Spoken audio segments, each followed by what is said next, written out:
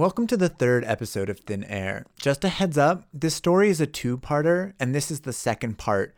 If you haven't listened to the first part, stop now, go listen to it, and then come back. This episode will make so much more sense if you do that. Also, this story can be pretty graphic at times when describing acts of child abuse and murder, so if any of you are sensitive to that kind of material, please proceed with caution. On our last episode, Jordan told the story of Marie Ann Watson, a mother of two who vanished under mysterious circumstances from Emmett, Idaho in 1977. On this episode, Jordan covers the 1996 investigation of the case after Raymond Rogers is arrested in California on charges of triple homicide. Previously on Thin Air. Dorothy made the statement to the police at the time that she saw her get into a black unknown type of car with some what she described as shady characters, and they drove off west out of town and they never saw her again. That she was just gone. She was just gone. In a 1989 paper written by psychiatrist Bessel van der Kolk, a pioneering researcher into post-traumatic stress disorder, he discusses how trauma, sexual, physical, or emotional, affects the childhood mind and leads to a reenactment of the trauma as an adult.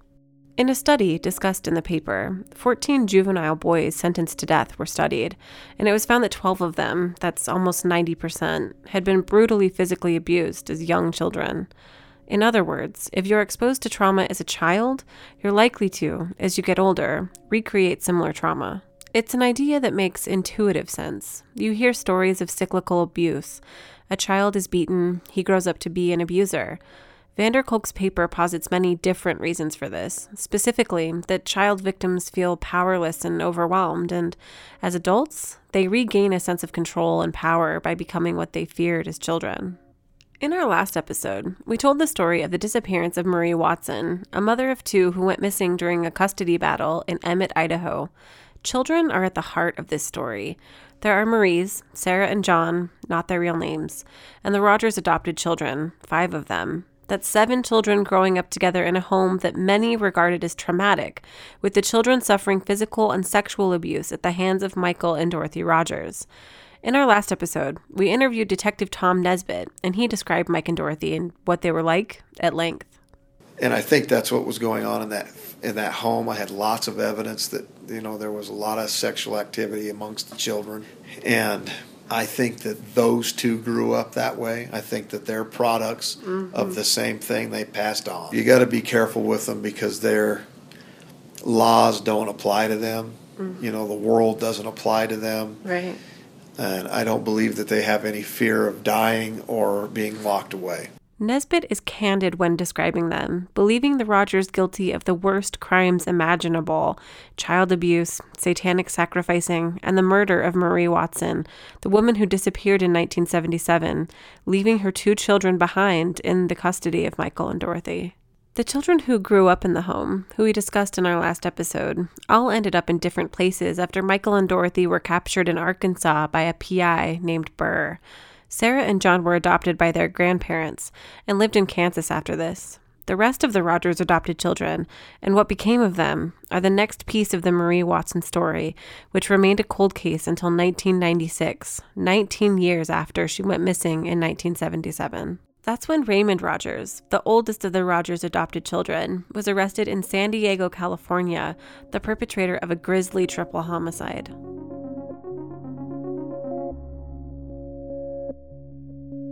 If children really do grow up to repeat the traumas of their past, the murders Raymond was accused and charged with made investigators ask, exactly what manner of suffering did Raymond endure at the hands of Michael and Dorothy? Did it change him into a serial killer? And did he witness the murder of Marie Watson by his parents?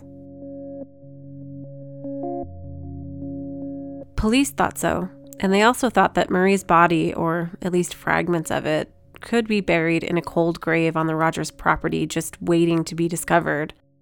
This is the 1996 case of Raymond Rogers, and how the Marie Watson investigation got a new life back in Emmett thanks to Detective Nesbitt, the FBI, and a warrant that allowed for an extensive dig on the Rogers property.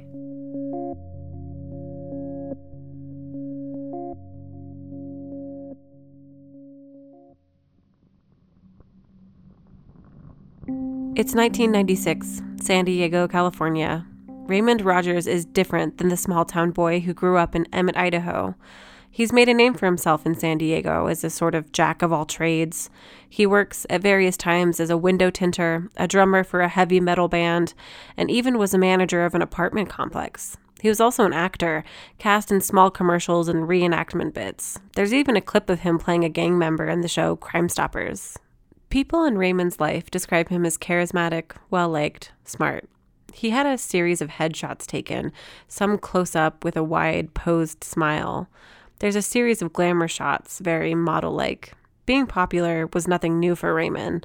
Back in Emmett, growing up, he was well known in the community as a good kid. At Emmett High School, where he graduated from, his yearbook shows the same smile, the same jet black fluffy hair as his headshot. His name in the yearbook reads, Raymond J. Black Betty Rogers. His senior quote reads, "The world is such a dangerous place to live in. One will be lucky if he gets out alive." A quote attributed to W.C. Fields, the famous vaudeville comedian and actor. He was both president and secretary of Emmett High Science Club. He was the wrestling team captain, and he did cross country and played baseball. All of these things, despite the fact that his home life was tumultuous at best, growing up with foster parents Michael and Dorothy Rogers. In their home, he was exposed to physical and sexual abuse, but it's not something he has ever spoken about or even officially confirmed as happening to him. At the time of Marie Watson's disappearance, Raymond was 17. As we described in our first episode, the last time Marie was seen was after driving to Ontario, Oregon in Raymond's car, a 1969 Ford Galaxy 500, which was borrowed by his foster mother, Dorothy. He knew Marie and knew her children, living with them in the Rogers home. Raymond ran away shortly after her disappearance for reasons that are unclear. A news report, years later, said he was afraid to go home. He lived with a different foster family until he graduated. After high school, Raymond joined the Navy and traveled all over the world, ending up in San Diego. There, he had lots of friends, lots of girlfriends. He got around. People knew him. He was successful in many of his ventures, becoming an apartment manager of the Saranac Bluff Apartments, where he lived. He moved there around 1992. This is when people in Raymond Rogers' life start going missing.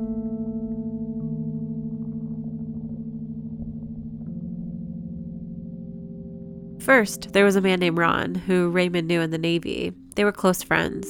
After a contentious meeting with Raymond one night in 1993, Ron disappears and is never seen again.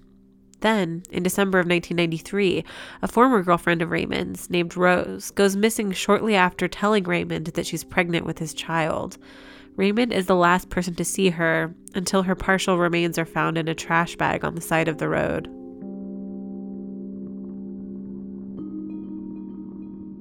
Cut to February 11th, 1996. A woman named Beatrice knocks on Raymond Rogers' door, suitcase in hand. She's traveled from Warsaw, Poland to live with Raymond. They met in Poland when Raymond was in the Navy and he was stationed there. They had a son named Nicholas together. A few months before Beatrice arrives in San Diego, Raymond had flown to Poland and taken Nicholas, disagreeing with the way Beatrice was raising him. There's no information about how this went down exactly, other than Nicholas ends up in San Diego without his mother, Beatrice. So then Beatrice follows to San Diego. According to court documents, Raymond had a different girlfriend at the time who had to move out because of Beatrice's arrival, something prosecutors would later call motive. The last time she was seen alive was 1 week later, on February 18th, 1996, which coincidentally is her birthday. Court documents do not say who was the last person to see her alive. 1 month later, police have been investigating Beatrice's disappearance, despite the fact that Raymond never filed a missing persons report for her. Police enter Raymond's storage unit, a section of 3 which are underneath his apartment. What they find in those storage units is not Beatrice, not exactly. Instead, they found pieces of Beatrice. I'll read from the court case. Quote, "The police seized a number of items from those rooms, including a tote bag containing Beatrice's driver's license, her luggage containing clothing and personal items, and a yellow bucket containing what proved to be her 10 severed fingers and parts of her jaw with some teeth attached, as well as some loose teeth." Other items seized included female clothing and underwear that were cut apart, a butcher knife with Beatrice's blood and hair, a blue tarp with red stains and hair, and a handsaw stained with blood and biological matter. End quote. Another piece of damning evidence found in the storage room was a pair of latex surgical gloves with both Beatrice's blood on them and Raymond's fingerprints inside. The court document goes on to list further evidence found in these storage units, but these are the most incriminating. Raymond is arrested and charged with Beatrice's murder. This arrest triggered an investigation, and he was later charged with the murder of his friend Ron and his former girlfriend Rose, who we talked about earlier. The gruesome details of the Raymond Rogers case and his status as a serial killer made investigators look into Raymond's past, back in Emmett, back to the mystery of the disappearance of Marie Ann Watson.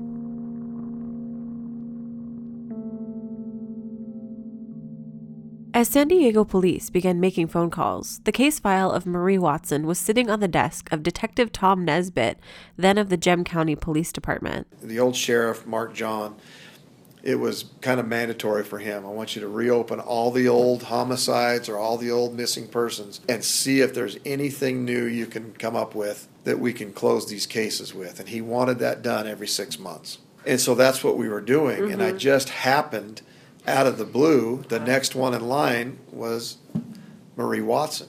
And so I actually had that case file on my desk, and I had done 2 interviews when my phone rang, and it was a detective from San Diego. So Nesbitt gets the call as he's looking into the Marie Watson case, which, by all accounts, had hit a dead end. As Nesbitt described in our last episode, the original investigators didn't take Marie's disappearance seriously, assuming she just left town. They were also afraid to question Michael Rogers, an imposing man who threatened police when questioned. What remained of the case left Nesbitt with very little to go on.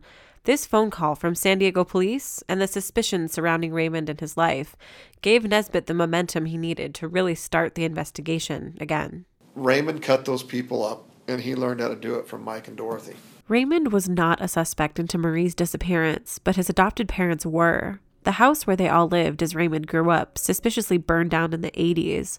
By 1996, there was a double-wide trailer on the property.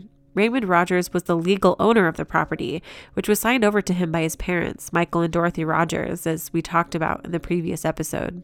This house was not officially the last place Marie Watson was seen alive. After all, it was Dorothy's story that Marie got into a car with a strange man and drove away. But there's a different story, and that's the story that Marie's daughter Sarah told investigators years later, a story that makes the Rogers property the place to look for the remains of Marie Watson. What Sarah told investigators about the last time she saw her mother, she also told to a local news station in 1996 when the Raymond story broke. In the footage, Sarah described seeing her mother's lifeless body being carried by Michael in the Rogers home while Sarah was still a foster child. There was blood on her forehead, and her hair was hanging down, and one of her arms was hanging limply, as if maybe it was broken. Sarah says that she then saw Michael shove her mother's body into a false back shelf where they kept guns and drugs. Later that same night, Sarah described seeing Michael and Dorothy, along with 2 unknown men, cutting her mother up and disposing of her body. I believe they were cutting her corpse and feeding it to the pigs. And it is just too... It seems unreal to me, but what I see in my mind tells me it happened. And a 6-year-old child does not make this up. I blamed myself because Dorothy had told me if anybody ever tried to take me away, that she would kill him. And my mom was dead. Dorothy and Mike were involved in satanic activity. And I think that by the point where my mother came into the picture, they had such little regard for life that something that bizarre and something that horrific was run-of-the-mill daily things for them. I know that Dorothy and Mike killed my mother. And whether they are convicted or not, no one will ever convince me that those 2 evil people didn't kill my mother.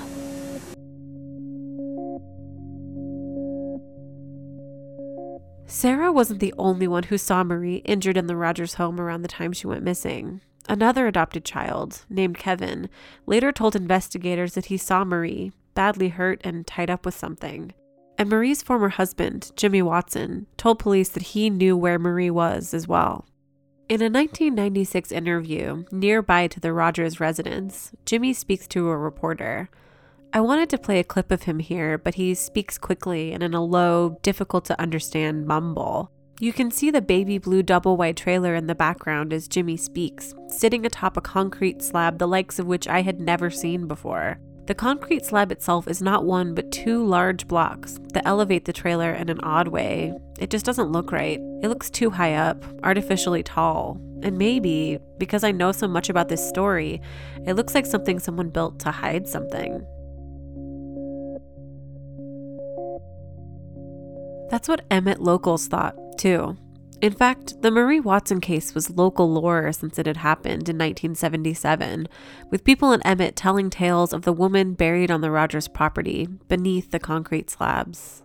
And the owner of that trailer? Raymond Rogers, now sitting in jail awaiting trial for 3 murders. Though Dorothy was still living there, Raymond was the legal owner. Putting all of these things together, Sarah's eyewitness account, local stories that Marie was buried there, and the fact that a serial killer owned that property, finally, after 19 years, gave detectives enough probable cause to obtain and execute a search warrant, specifically looking for evidence of Marie Watson's remains.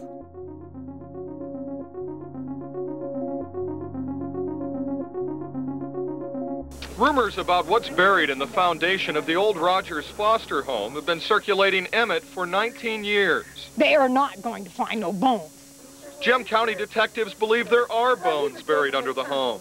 The bones of Marie Ann Watson. The female voice you heard there was Dorothy Rogers, who was still living in the trailer.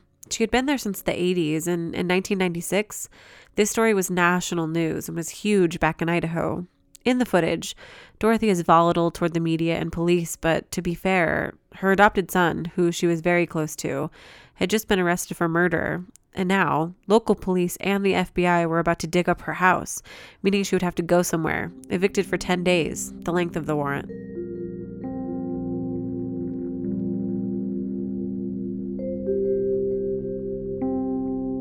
Dorothy. It's hard to describe her.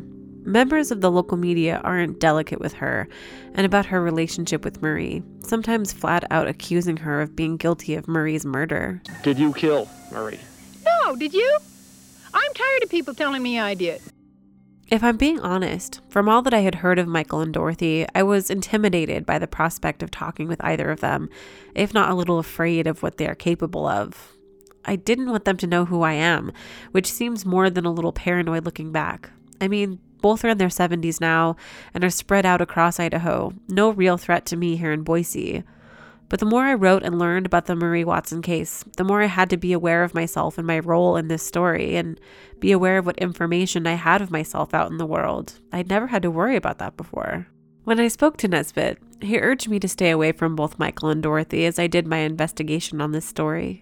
I'm going to tell you that Mike and Dorothy are dangerous, and they're volatile, and they're unpredictable. Okay. When I interviewed Dorothy, she lost control of her temper, and she tried to stab me with a pencil in the interview. Whoa.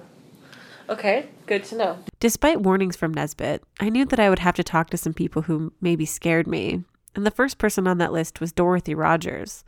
After months of avoiding what I knew to be inevitable, I found Dorothy's number. I called it, and she answered. Hello? Hi, I'm looking for Dorothy Rogers. You got me, and what are you selling? Dorothy and I spoke for 2 hours. A lot of this phone call I did not understand. She told a lot of stories that I had no reference for. She was emotional at times. One minute she liked me, calling me sweetheart, and the next she yelled at me for not knowing what I was talking about. Talking with her was hard because I never really knew what to say or when to interject, or if I should just let her talk, which is what mostly ended up happening. My goal in talking to her was just to hear from her the Marie Watson story as best as she could remember it, and to ask her if the rumors surrounding her, the child abuse, Satanism, if they had any truth to them. Doing a story on the disappearance of Marie Ann Watson, and I was just hoping if you had a few minutes to talk about it, or if you would be interested in that. You know something?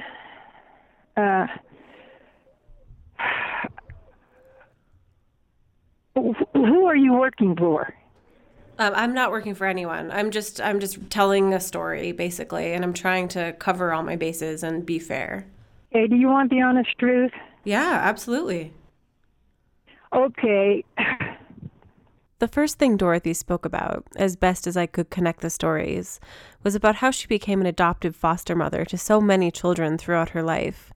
She describes how she couldn't have kids of her own, and so she asked God to give her children who needed love. I was upset, and I was thinking about killing myself because I lost my third baby. And my husband told me, oh, little things like that don't matter. So I just took a whole down bottle of pills and decided, God, I'm going home. Didn't go on. Somebody had a child or something that they couldn't take care of, and they'd bring it to me. Right. God filled my arms. And I had as high as 16 and 18 kids in that little tiny trailer house. And that's the kind of children I was taking in. Right. And why?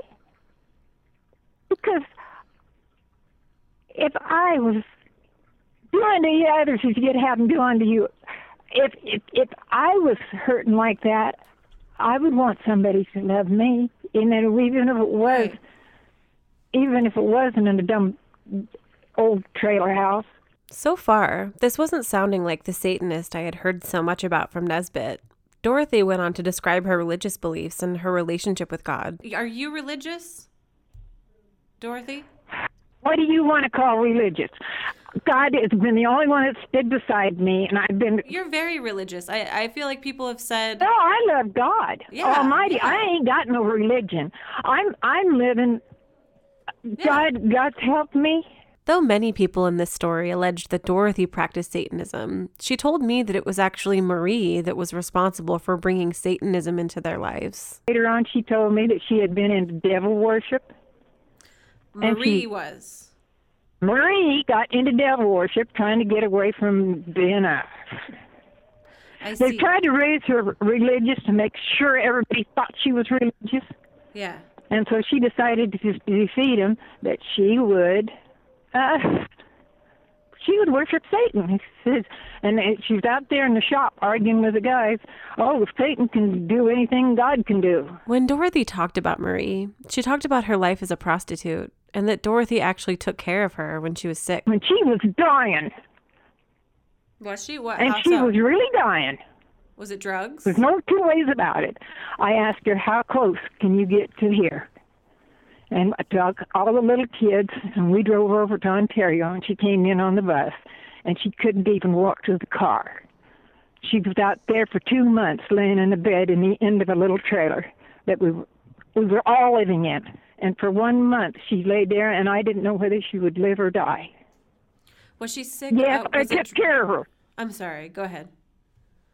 I took care of her. When I got the chance, I asked for the story of the drive to Ontario, Oregon, the last time Marie was seen alive. Her story stayed the same all these years, that they went to Ontario, that a man in a black car driving behind them picked Marie up, and she was never seen again. Do you know where Hamilton's Corner is? I do, yeah. Okay. Well, there was a filling station there. And she told me, can you stop at this filling station? I've got to run in there for a minute. You don't need to come. I'll be right back.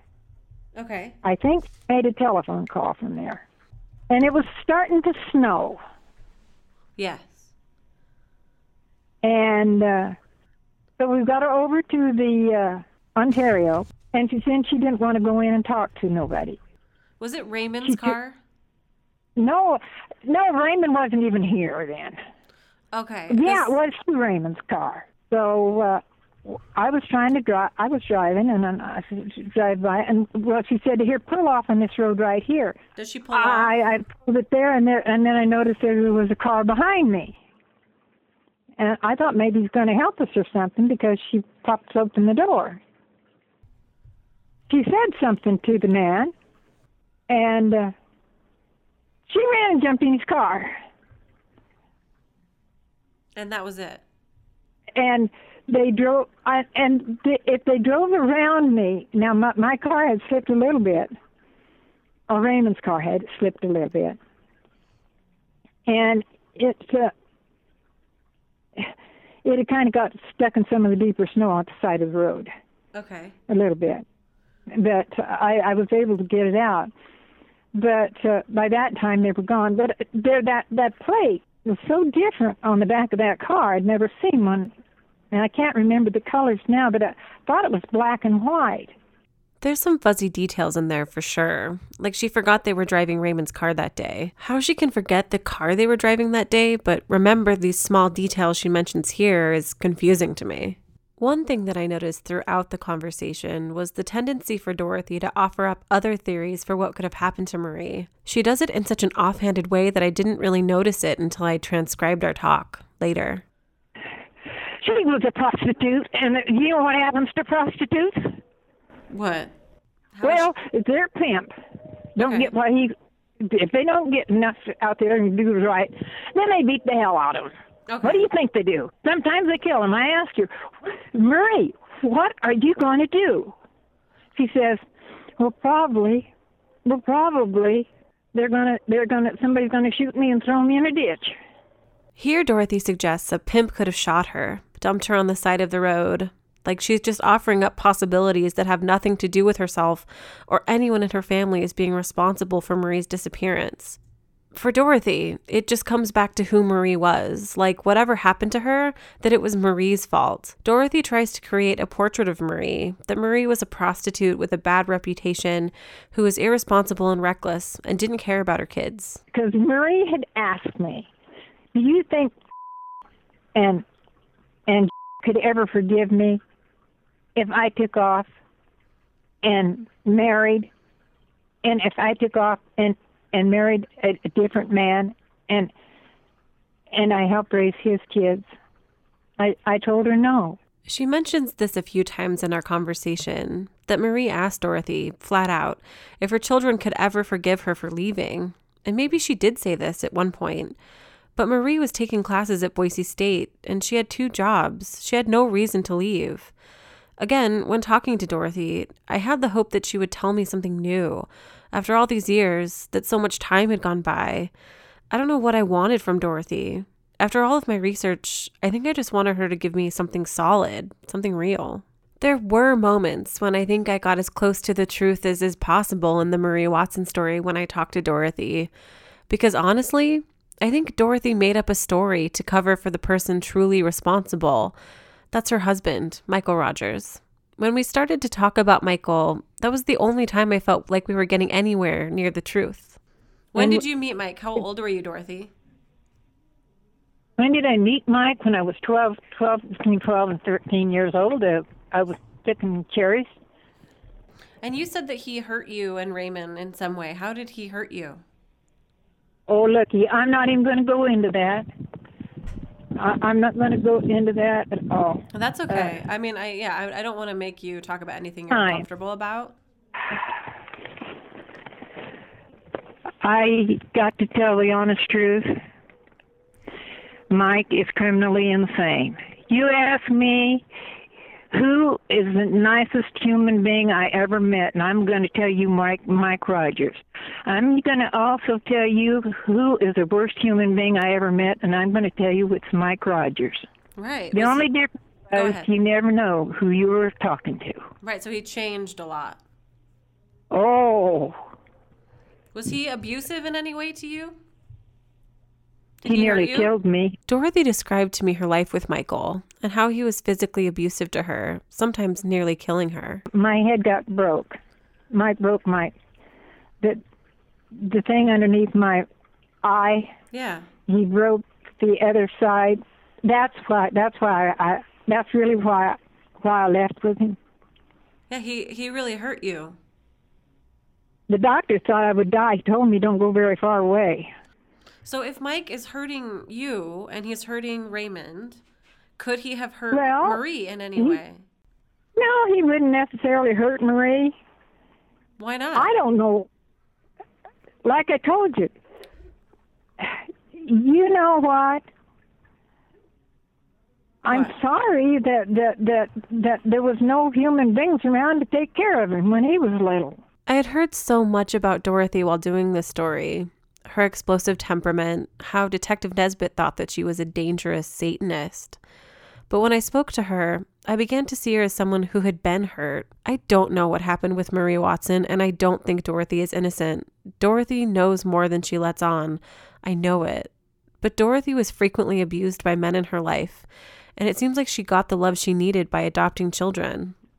So to me, it seems like Michael, I don't know if you want to talk about this, but it seems like he was capable of hurting someone. Do you think? Yeah, because why? Because he's been hurt since the day he was totaled. Oh, absolutely. Absolutely. Yeah, it wasn't his fault. I don't think it's his fault. It wasn't his fault that he was that way. But here's what I think is I hear that Mike hurt you and that he hurt people, and I think about Marie, and I think that he could have hurt Marie. Yeah, and you don't know how many people he helped. Yeah, I know he helped people. I don't doubt that you love him and that he helped people. No, he did help. Yeah, I think you really love him, and I think he really helped people. But is it impossible to think that he hurt Marie in any way?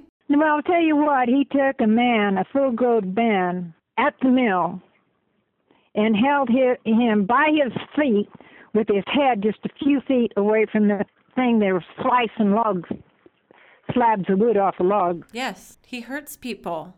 Like I'm going to tell you, if Michael could have got the right help.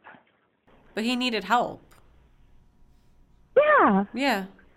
And that's why that doctor said that there would have been a good chance that if we had children, they would have been just like him. Here's what the police say. The police say that Marie was trying to get her kids back, and so Michael hurt her and then got rid of her. No, not that I know of. Not that you know of? He likes whores. Would he want to hurt her? When he's in a bad mood, he likes whores. I did. Well, that's about the best I can tell you because... So it's not right to think that Michael hurt her in any way. That's wrong. Well, not really. And I wouldn't know what he's capable of doing.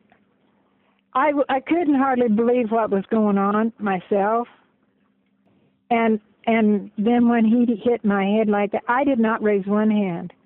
So he was capable of hurting Marie. Good Lord, he's capable of almost cutting a man's head off and a few things. Yeah. Are you afraid? Dorothy, can I ask, are you afraid of Michael now?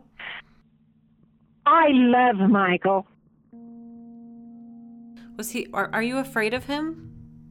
Does he scare you now? I've never been afraid of no man in the world. I've had brothers who run around pointing a shotgun at me and telling they're going to kill me. That's scary, Dorothy. That's really scary to me. No, it ain't. That sounds terrifying. No, it ain't. No, it ain't. It's just life.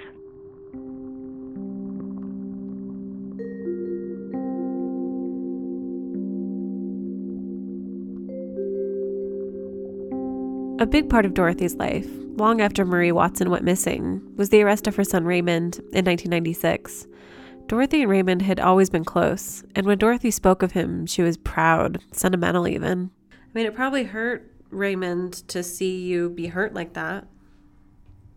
Do you think it bothered Raymond? Oh, no, my son didn't know it. Really? Really, oh. That night that Mike did that to me, I know. I looked up there, and I had never seen Raymond in what do you call those real fancy suits? Like a tuxedo? A tuxedo! I've seen my son in a tuxedo, but I never expected, he was in the light from the inside the house. He was so beautiful. I'll never forget that. I've never seen him in a tuxedo again. You really loved him. I do. In news footage, around the time the dig got started, Dorothy argued Raymond's innocence as police began their search for Marie Watson and Emmett. They come on this property pumping the septic tanks looking for pieces and parts of somebody. Now my son's mother of his baby is in pieces and parts. His friends are in pieces and parts. That's the connection. And my son didn't do it. Back in San Diego, things were not looking good for Raymond. Later, during his trial, his lawyers would try and argue his innocence, but with all the strong forensic evidence against him, like Beatrice's remains found in his storage unit, as well as his fingerprints inside latex gloves with her blood on them, the proof of his guilt seemed overwhelming. Jurors thought the same and sentenced him to death as a multiple murderer. He's been on death row at San Quentin ever since. It'd be interesting now that this much time has passed. Raymond's been in prison for 20 years. Yeah. I wonder if he'd be willing to talk now.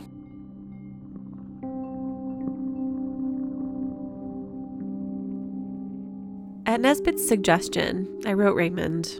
I had never written to anyone in prison before, let alone to someone on death row or a serial killer, no less.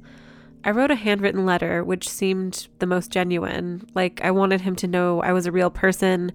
I wanted him to trust me.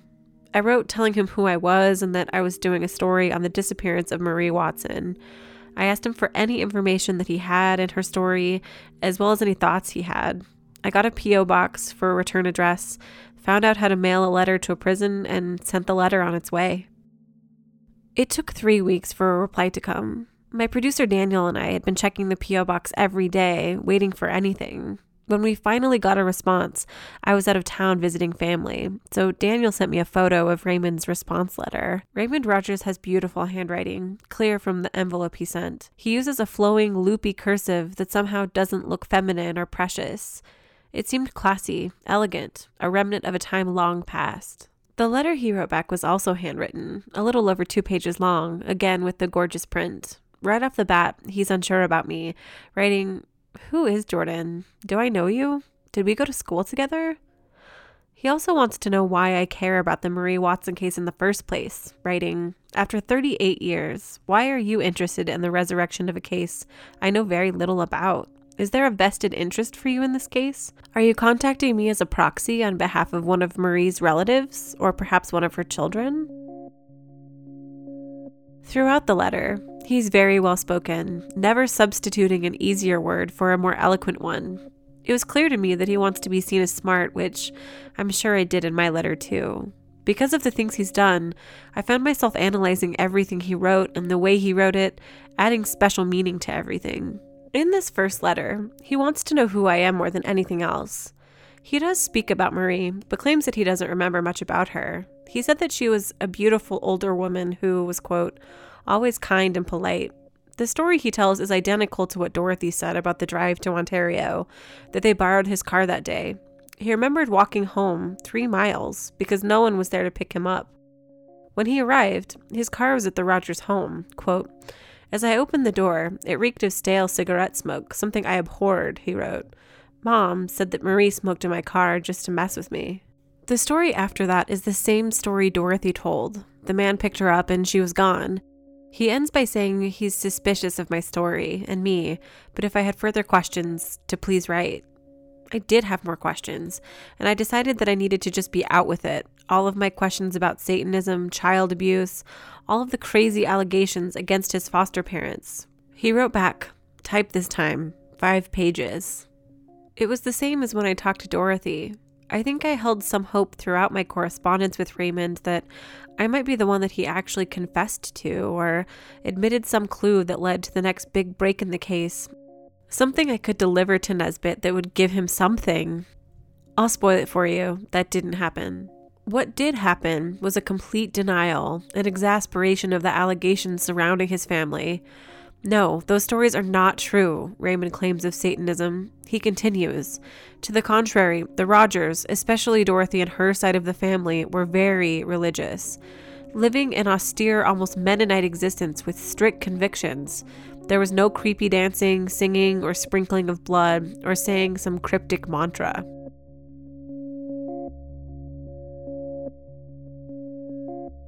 He also denies experiencing any physical abuse or witnessing any sexual abuse. He wrote, "As for physical abuse, it was back in the time where the belt or willow was wielded for discipline. Nowadays, people would consider this abuse. Was I abused? No."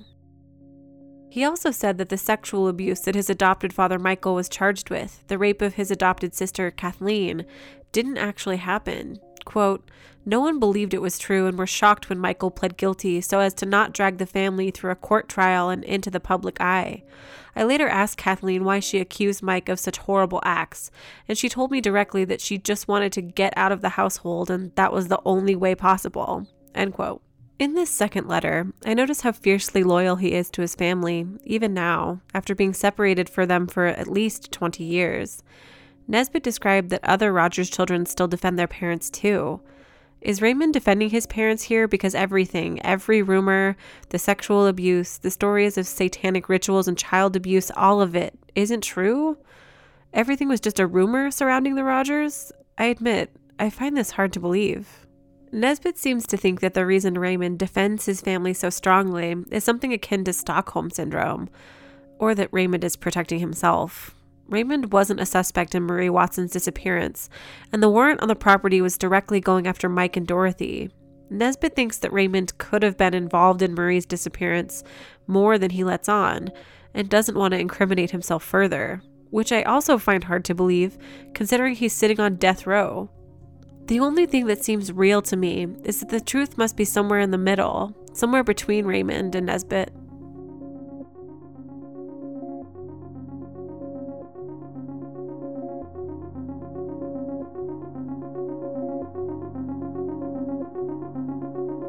One thing I noticed in both of the letters I received from Raymond is how, while never blaming his adopted family for anything, he often blames the victim. This is what he had to offer about Marie, that rather than being someone who went missing or was murdered, Marie lived a reckless life, that she didn't care about her children, that her children were just used to her taking off. In our last episode, we talked about how it seemed like, around the time she went missing, that Marie was trying to get her life back in order. Raymond wrote that this was all an act. Quote, "Regarding Marie's children, do you even know their names? Did you know that there was virtually no interest in her children because Marie was always running off with strangers or partying somewhere for several days, leaving the children abandoned? I don't blame Marie for her wild, carefree ways. I understand her wanting a bit of freedom and excitement away from obligations while being an attractive, single, 20-something woman looking for a good time. But when children are involved, you have to prioritize when to go out and play or when to come home to stay." End quote. This part of the letter is strange to me because it's like he's chiding Marie in retrospect, someone he, in his first letter, said that he had little to no interaction with. It's like he's reciting a speech that's been drilled into him.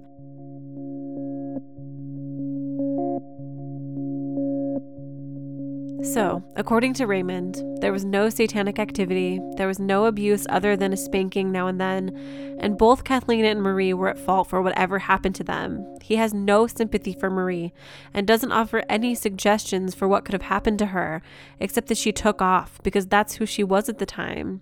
I guess I supposed, when writing him, that because he's in jail for the rest of his life, he might be willing to show some empathy for Marie, and perhaps share what he went through living with the Rogers. I was disappointed, but what could I have expected from a convicted serial killer? But if what Raymond writes is true, where is she? She never turns up after 38 years? Is it truly possible that she just started a new life, left her children, all of her stuff, her car, her husband, and her old life behind? Detectives argued no. Raymond cut those people up, and he learned how to do it from Mike and Dorothy. And this connection, that Raymond grew up to perpetrate similar horrors that he saw as a child, is what led to the dig on the Rogers property, looking for the remains of Marie Watson. Raymond, in his letters, argued that the dig on the property was highly illegal. "Did my parents kill Marie?" Raymond wrote in his second and final letter to me. "Common sense and logical deduction tell me no, they did not. Only due to some illegal maneuverings by the sheriff's department and other law enforcement agencies, they were remarkably successful in justifying the excavation of the property in Emmett. Anyone with a decent lawyer would have put a stop to it because there was no actual probable cause."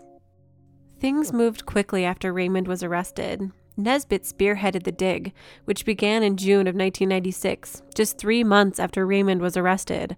Detectives had 10 days, and an extensive dig and excavation began. The first thing Nesbitt did was use ground-penetrating radar to detect any abnormalities under the concrete foundation of the trailer. This meant removing the entire trailer from its foundation. Sheriff John of Emmett described this process. They'll compile their findings on the graph and chart it out, and then we'll know what we've got. If we've got any abnormalities here, they'll mark it, and then we'll excavate it and see what we've got below there. But first, detectives began their dig in the pig pen, where Sarah said she saw Mike and Dorothy cut up her mother's body with a saw and then feed it to the pigs. The search on this area of the property was slow going and little was found.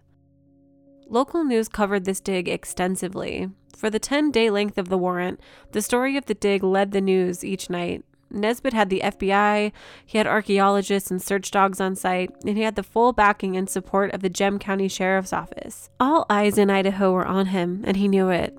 And then, after only a few days, they found something. It could be a big break in the case of a woman missing for 19 years. It took an entire day of digging, but Gem County investigators may finally have the evidence they need to solve the case of Marie Watson. News Center 7's Heidi Bodine reports. This green T-shirt is the gem investigators were hoping to find. They say for some reason it was preserved very well beneath the foundation of the Rogers mobile home. The find came late in the day, right after they scooped up a bone. The ground-penetrating radar pointed out several areas that had, as they're referred to, abnormalities. The news made a lot of this. It was breaking news that they had found a piece of green shirt and a bone fragment that appeared to be sawed off, which was relevant because Sarah claimed that she saw the Rogers dismember her mother with a saw before feeding her to the pigs. In addition, the green shirt they found had a red substance, which could have been blood. It was big news in the story. But what wasn't reported at the time was there wasn't just one bone found. There were hundreds, maybe even thousands of bones underneath that concrete slab. Remember, the original house, where all of this took place, burned down in the 80s. I asked Raymond about this when I wrote him. He owned and lived at the house when it burned down. He wrote, quote, "I was out drinking beer one night, and when I came back home early the next morning, all that remained of a 2-story split-level 10-room house was a small pile of smoldering ashes. I was devastated, in complete disbelief and shock. Later, it was determined to be an act of arson. Some believed it was sympathizers of Marie wanting to gain access to the concrete foundation, and their twisted belief that Marie might be buried underneath or somehow within the walls of the house." End quote. In the original house, it was described by both Dorothy and Raymond that there was an open pit they used for butchering. In this pit, they would throw unused animal parts. There were even buckets of blood by the open pit in the home, which I read about in Emmett's messenger index. Dorothy's sister Hazel spoke to them, saying, quote, "That butchering thing, all of us do that. Probably 10% of Gem County does that. And as for buckets of blood, I would assume that would probably be the liver. Take it out and wash it and put it in cold water to get all the blood out of it." End quote. I couldn't help but think back to what Sarah said about the buckets of blood being poured on little boys. She was partly right. There were buckets of blood in the house. But according to Raymond, it was for food, writing, "We were people of the earth, hunting, fishing, farming, butchering our own game and livestock. We killed, butchered, and packed our own freezers to provide sustenance for ourselves and others. Most people did it back then. It was nothing special or secretive, just a way of life. I'm sure many still do." End quote.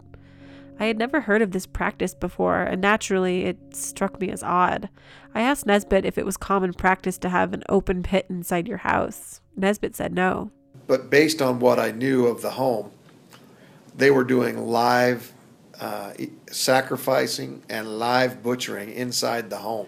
And there was an open pit in there, but they would butcher their animals inside the home. Wow. And then just throw everything in that pit, in an open pit in the kitchen. It's certainly odd. Not even butchers butcher animals in their home. For Nesbitt, this open pit pointed again to Satanism. It was for sacrificing, not for butchering animals for food. And what he found underneath the house, it was stranger than he could have ever imagined. And we unearthed all those bones underneath that house, including a monkey. I mean, we thought it was a baby skull. Whoa. It was a monkey. That's right. They even found monkey bones, which they initially thought were a child's bones. Daniel and I were confused. When we found the monkey, we thought it was a baby, but it turned out to be, I thought it was a monkey because I'm not an anthropologist, but as soon as he saw it, he goes, Well, that's an ape of some sort. So how would they get a monkey?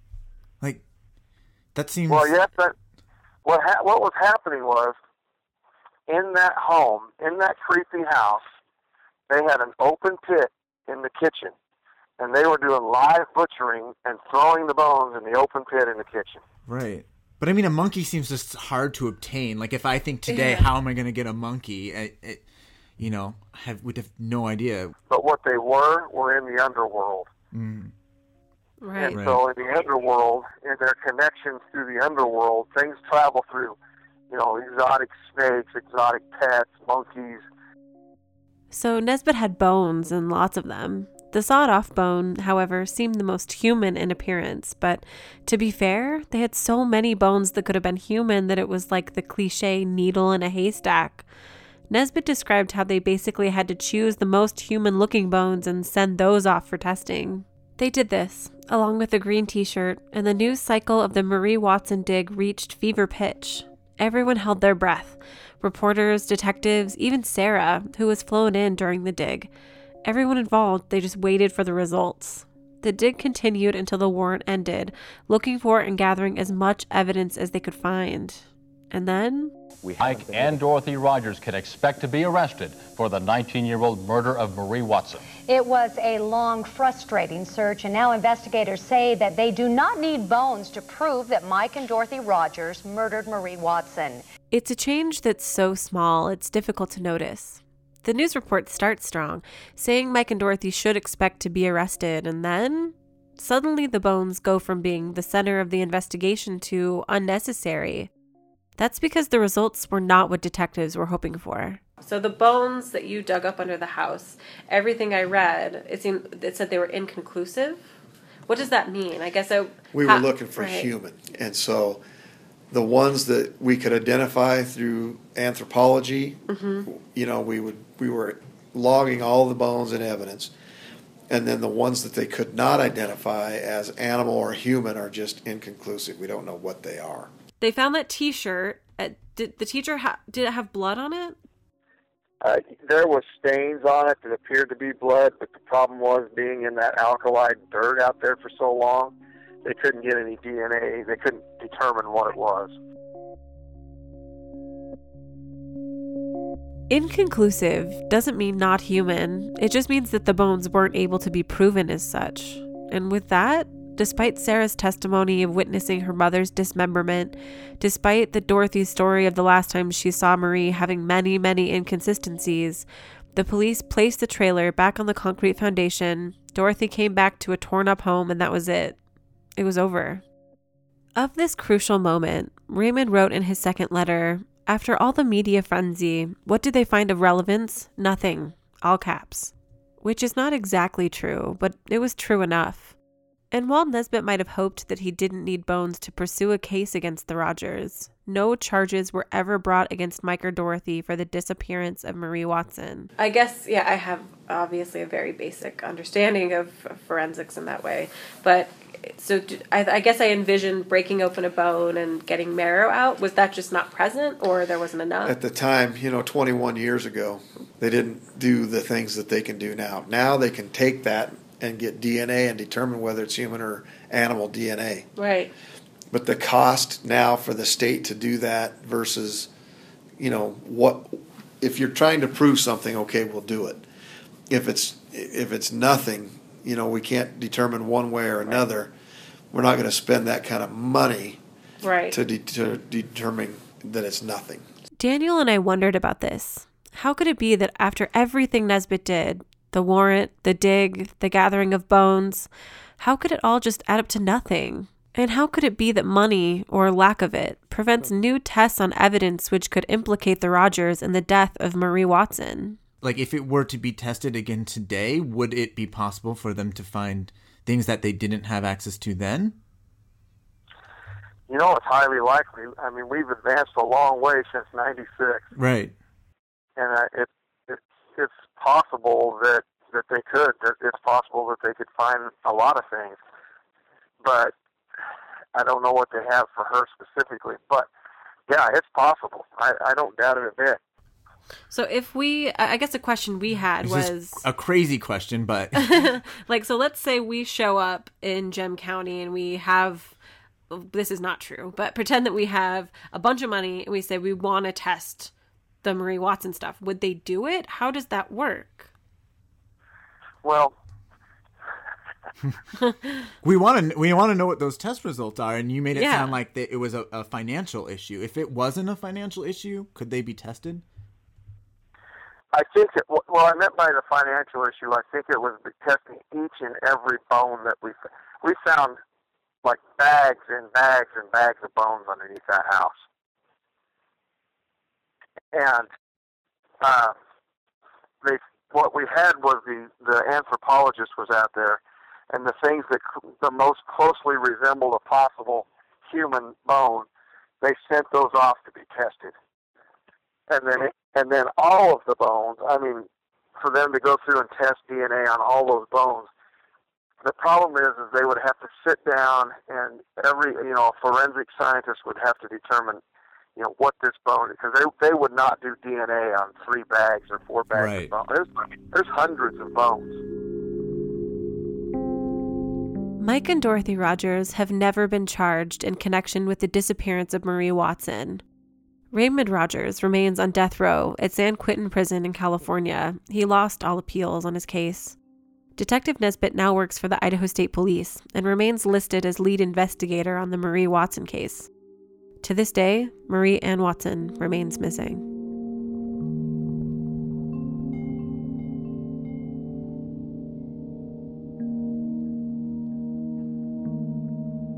If you have any information on this case, please contact the Gem County Sheriff's Department.